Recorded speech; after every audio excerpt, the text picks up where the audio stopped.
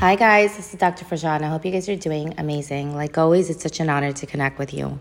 Today I want to talk about two simple responses that you can use when someone tries to put you down.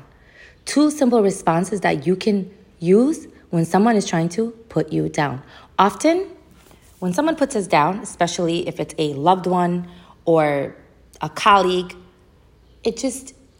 we don't have the right responses right away, right? And then after the fact, you're like, oh, I can't believe this person said this to me. And you start ruminating over it. Or you think of the actual responses after the fact. And you're like, oh, I should have said this. I should have said that.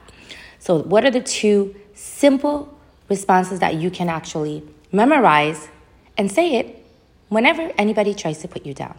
So one is, I don't like how you're speaking to me. I don't like how you're speaking to me. I don't like the way you're speaking to me. I don't like the way you're speaking to me. That's response one. Now, if they are putting you down in a group or in front of your kids, if they're trying to put you down in a more whole group environment, this is what you can say. I don't like how you're speaking about me. I don't like how you're speaking about me.